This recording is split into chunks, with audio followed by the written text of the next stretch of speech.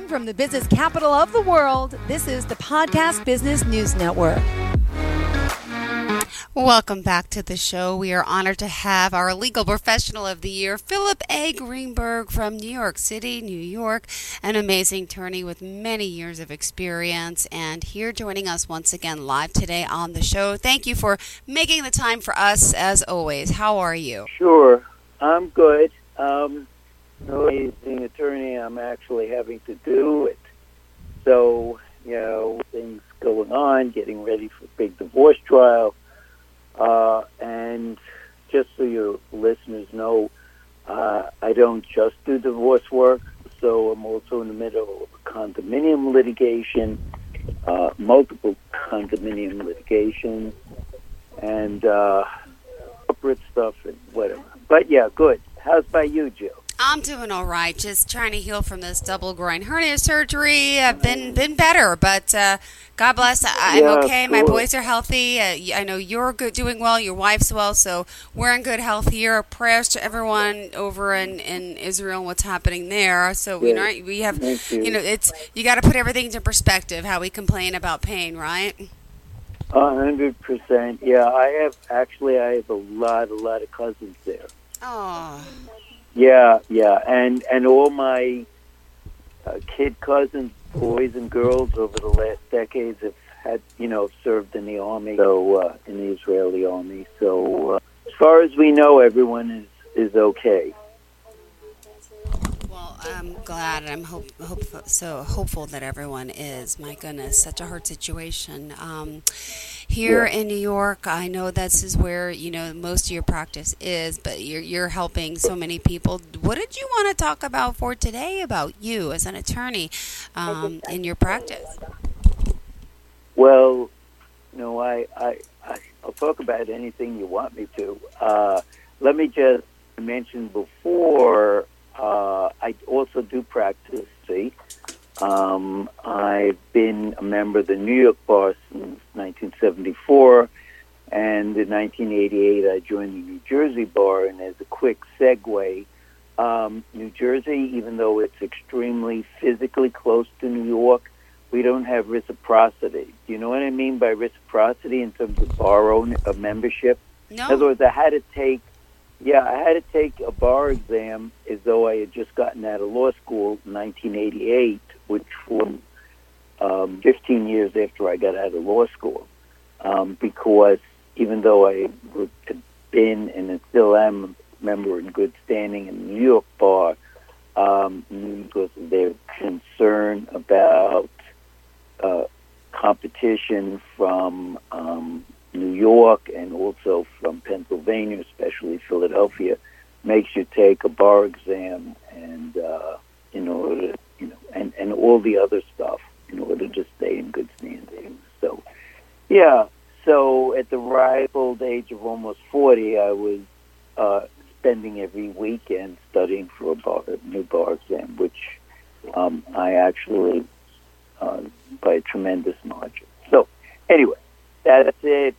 Practicing New York, New Jersey, admitted to federal courts, admitted to Supreme Court, all-around litigator, done hundreds of divorces, and other kinds of litigation, especially corporate, and I've also done co-op and condo, and just all-around litigation. So that's what I do, and I'll talk about whatever you want me to talk about. I could talk about my cases. I could talk about why I'm not retired. Yeah, well, first and foremost, tell us why you're not retired. How many years you've been in business? Tell me about your work ethic. This is amazing. And then I would love to hear some specifics about some cases that you've worked on, because you always have great stories. Sure. And unfortunately, they're all true. That's the scary part. I turned 75 last summer. I've been practicing law over 49 years. In fairly, I guess it's 49 and a half years. And I'm not retired because the true reason, which maybe I should say on the air, is I haven't figured out an exit strategy yet. That's got ongoing cases and new cases coming in as recently. Yesterday, we're actually, while we're on the phone, we're preparing the retainer papers on a post-divorce. So, it's recession-proof, it's business cycle-proof. People get divorced in good times, bad, and post-divorce. In other words, they're already divorced. And actually, this couple is divorced since, I guess I don't want to be too specific, but they're divorced already 17, 18 years. And now an issue has come up, and it's unusual long after a divorce that something comes up. Anyway, that's why I'm not retired. I haven't figured a way out yet. I do admit I would miss the excitement, and by the grace of God, I still have all my physical and mental faculties, and I have good fortune to be able to draw upon almost half of knowledge and experience. So that's why I'm here. I will tell you this, and the last thing I'll say about retirement, or lack thereof.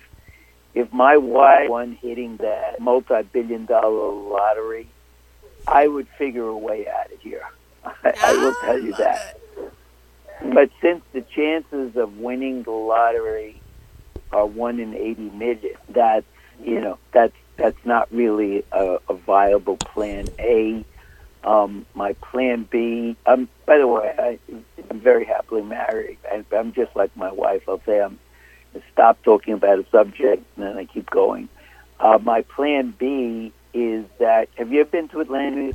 Atlantic, repeat? You broke up. Have you ever been to Atlantic City? Yes, of course, Atlantic City, back in the day. Oh, my goodness. Yes, it's been a long time. Oh, well, you should. I've been there as recently as this past spring. I remember resorts, and which casino, what hotel do you guys like staying at? Well, if I'm staying, I stay at Harris because, especially now, even though it's on the bay, so it's, I really like to be on the boardwalk. But for one thing, a lot of times I have professional things to take care of at Harris, and also since I got a dog, Harris is dog friendly. So to take our baby with us. So that's and by the way, they spent tens of millions of dollars for renovating. This is not an ad for Paris, you realize, but tens of millions of dollars recently renovating. So yes, the facilities are excellent. But I own condos on the boardwalk in Atlantic City. So when they're not, sometimes my wife and our dog use them. And it's next door to Tropicana, if you remember Trop. Are you still with me, Jill? I remember Trop. That's the one I stayed at. And then resorts I've stayed at, and the Showboat. Is that Showboat? Is the Showboat gone? That's demolished, right? Showboat is still there, but it's a hotel now. And the silly reason why it converted from hotel, casino to hotel is that there was something about that, because they were taken over by another one, which now basically owns so many of the casinos. They were, as part of, I guess, resolving it with the regulators, so that the same company didn't have too many hotel casinos in Atlantic City. They had to convert to just a hotel. But yeah, they're still there. So what I was going to tell you is my plan B for my retirement. My wife hitting the lottery, but as I say, that's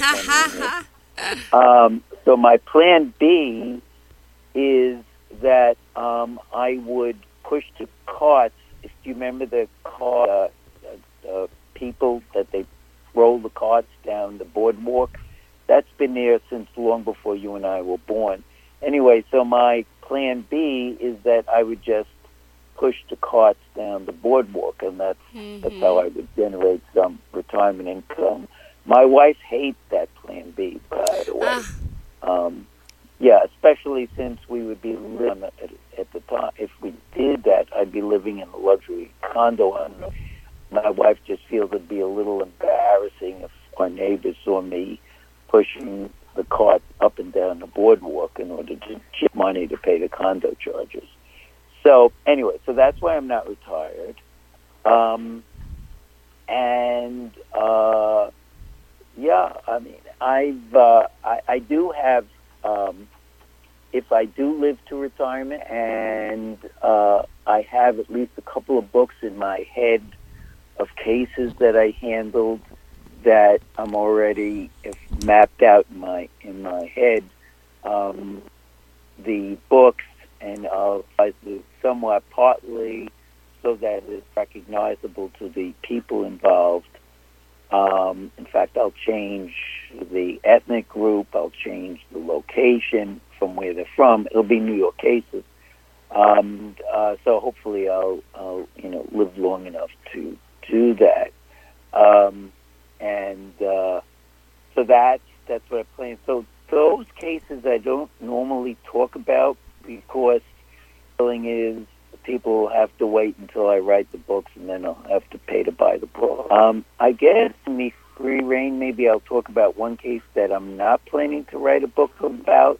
Although, and by the way, if I start to bore you, please let me know, and I'll just change the subject. No, I love it. It's good, and I want to hear some stories. You always have great stories of the clients you've served and served. So this one is book record, so I can tell you the name of the case. It's Cross versus Cross.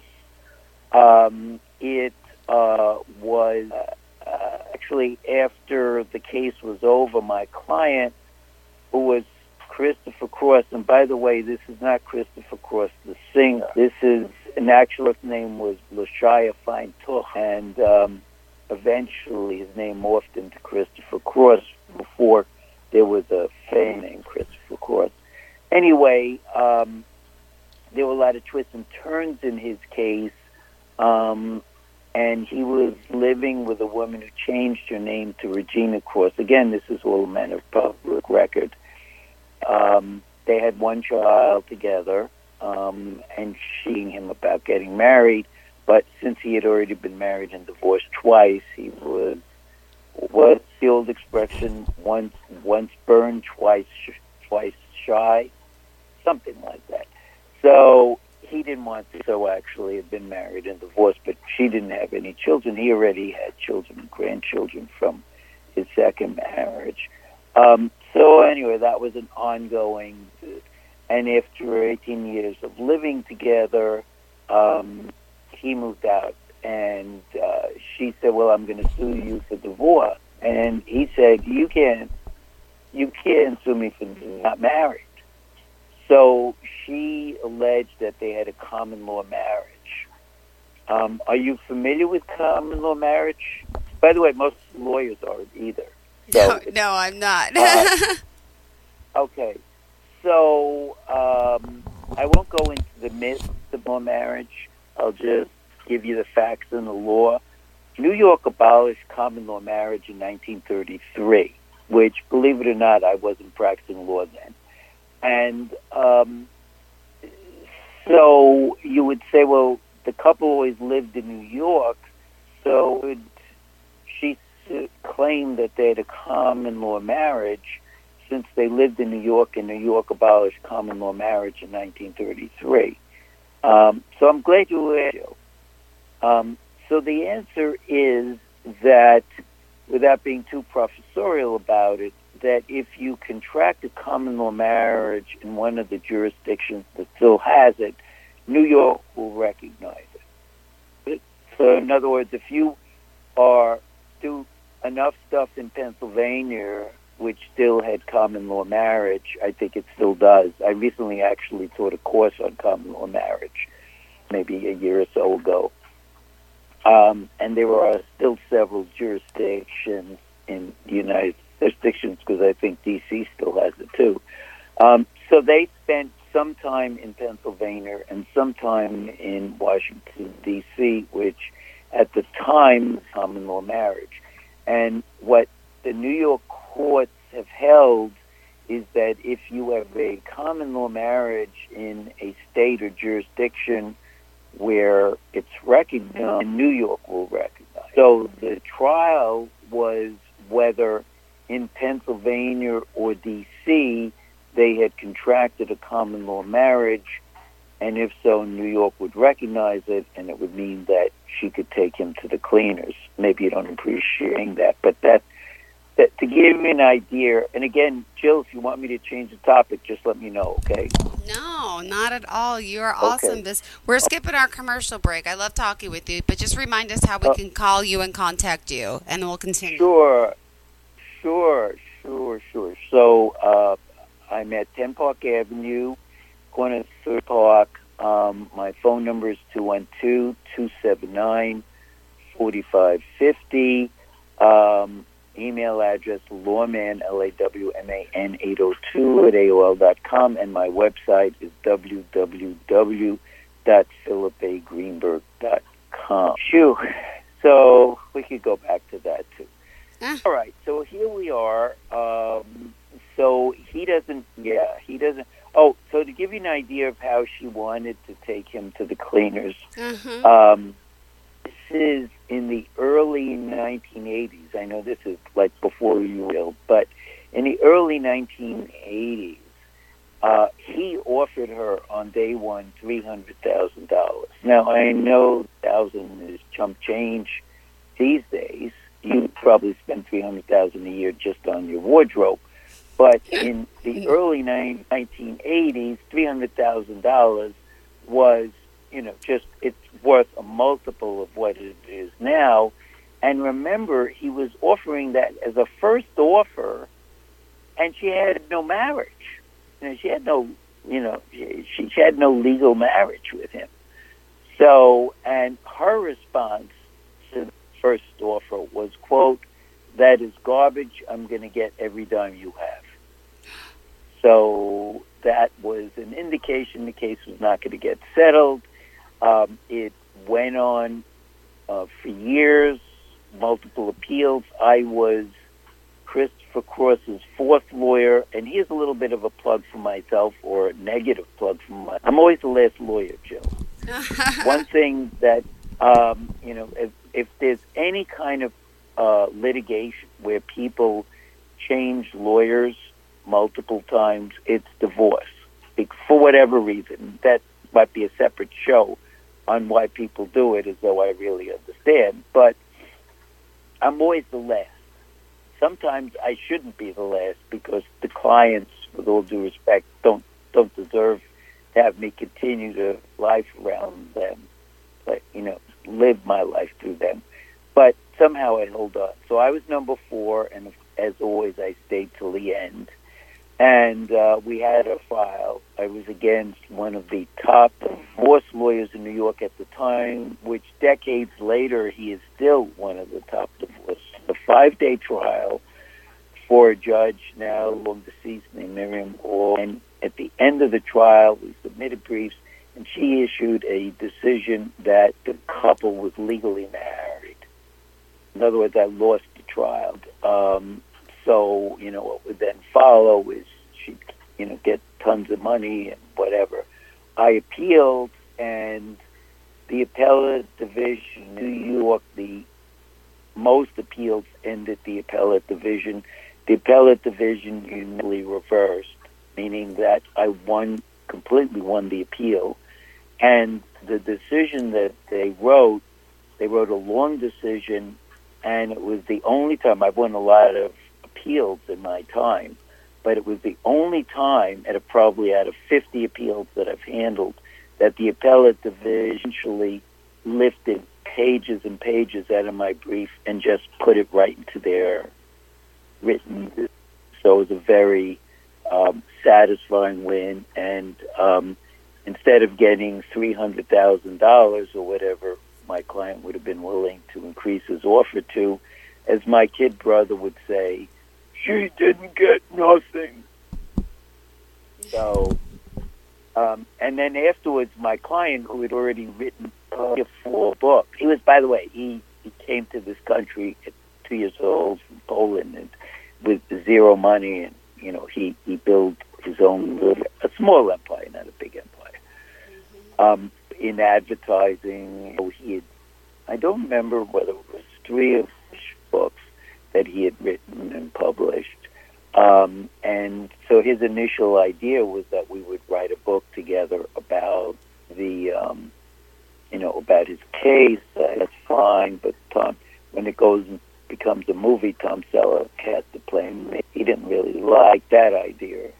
And then when, we really started drilling down, he said it was too depressing because he, for years, he lived with her for 18 years. The litigation lasted for years and years. And he said it was just too depressing to go back to it. So that book never saw the light of day. But anyway, so that's one of my... Phew. Oh, actually, can I give you a quick footnote to that? Absolutely. Okay. So, not really fast forward, to the following year, let me see if I can remember. The movie The Big Chill, okay, and it was starring John Hurt. I've seen that. Yeah, John Hurt. So, and by the way, that movie is one of the most popular that is shown on PBS. They probably show it at least once a year on a Saturday night because I think, it won a lot of Academy Awards. Anyway, John Hurt, while he was shooting that movie in, I think it was South Carolina, but don't hold me to it, which also had common law marriage, and he was living with a woman named Jennings. So the name of the case was Jennings v. Hurt. Okay. And this was the year after I won my big appeal in Cross v. Cross. Wow. So same deal. She said, he said, well, I'm breaking up. They also had one child together. She's breaking up, and, I'm suing. You can't divorce me. We're not married. And the case was tried in Manhattan, as was my case, before a judge named Jacqueline Silberman. And here's a little twist, especially for your New York watchers.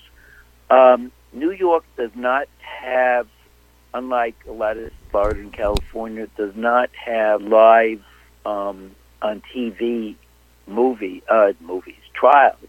In fact, they don't even have replays of them. However, for a very short time in the late 80s, New York, on an experiment for about 1 year, was televising trials. So they televised the Jennings v. Hurt trial. So New Yorkers were watching the Jennings v. Hurt trial. And the attorneys on both sides were calling me because both sides arguing that the controlling precedent was Cross v. Cross, and the ones representing Jennings wanted to pick my brain as to how, their case was different and better for her than Cross, and the people representing Hurt called me and to pick my brain about how their case was just like Cross v. Cross. And when Justice issued her decision ruling that they did not have a common law marriage, the only precedent she cited was my case, Cross v. Cross. So, anyway, that's that's the kind of stuff, I hate the expression, you can't make this stuff up. And by the way, and that's, I'm going to do like my wife, I'm going to stop and then you. But I could just tell you that there were, I just gave you the short version of Cross v. Cross. There was a lot of stuff that preceded it, even how he met Regina Cross and his 2 previous marriages and stuff that happened, marriages and during the relationship that, we probably should have written a book because some of the stuff that had happened in his life that led him up to meeting her, and again, the way he met her and, how the relationship developed is a lot of stuff that if it were, I would start to doubt it myself, but I actually was living it with him. Got it. Well, anyway, that's why they make TV movies and books and everything about all aspects of family law, because it really hits home. Amazing. And don't think plenty of people contact me since then and say, "Oh, I lived with this guy for 15 years and ended up, and do we ever come to a marriage?" So yeah, and I get on both sides, on both. And now sometimes I get calls like that from gay couples. Yeah. Wow. So, well, we got to thank you so much for being here, for joining us. Sure. Unfortunately, we are out of time. Could you share all forms of contact?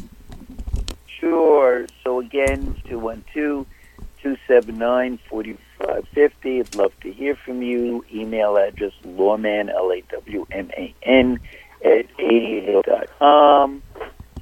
At AOL.com. Sorry about that. And my website is www.philipagreenberg.com.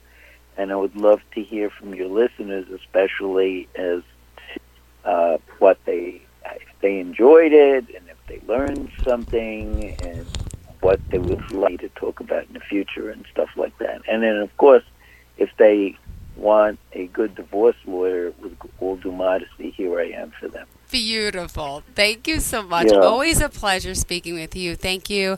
Send my love to your wife. Thank Enjoy you. your day. Good luck at work, and enjoy the beautiful fall weather in New York. We'll talk next week, Philip. Thank you again.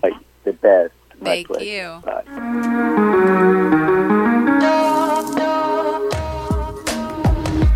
Broadcasting from the business capital of the world, this is the Podcast Business News Network. Okay, Simon, what are you wearing right now? Nothing. That's right. And what do people normally wear? Clothes. Exactly. So now Mommy's going to teach you how to dress yourself. Clothes keep us warm, they look good, and if we go out without them, the neighbors will talk. So it's important to know how to get dressed. Here's how it's done. Underwear always comes first, name tag at the back, then pants, then shirt. Get the first button in the right hole, or you have to start all over. If you're wearing a tie, it goes over, round, through, and pull tight. Tuck your shirt into your pants and zip up your fly. Socks going first, then shoes right on right, left on left. With shoelaces, just take the ends, cross them over, switch the loops. The rabbit goes down the hole, pull tight, and you're left with bunny ears. I love bunnies. Good to know. Now remember, spots don't go with stripes, socks don't go with sandals, and if you've tucked in your shirt, wear a belt. Got it? Why are your pants on your head? Most parenting is hard to do in just 2 minutes. But spending just 2 minutes twice a day making sure they brush their teeth is easier and could help save them from a lifetime of tooth pain. For fun 2-minute videos to watch while brushing, visit 2min2x.org. That's 2min2x.org. A message from the Partnership for Healthy Mouths, Healthy Lives and the Ad Council.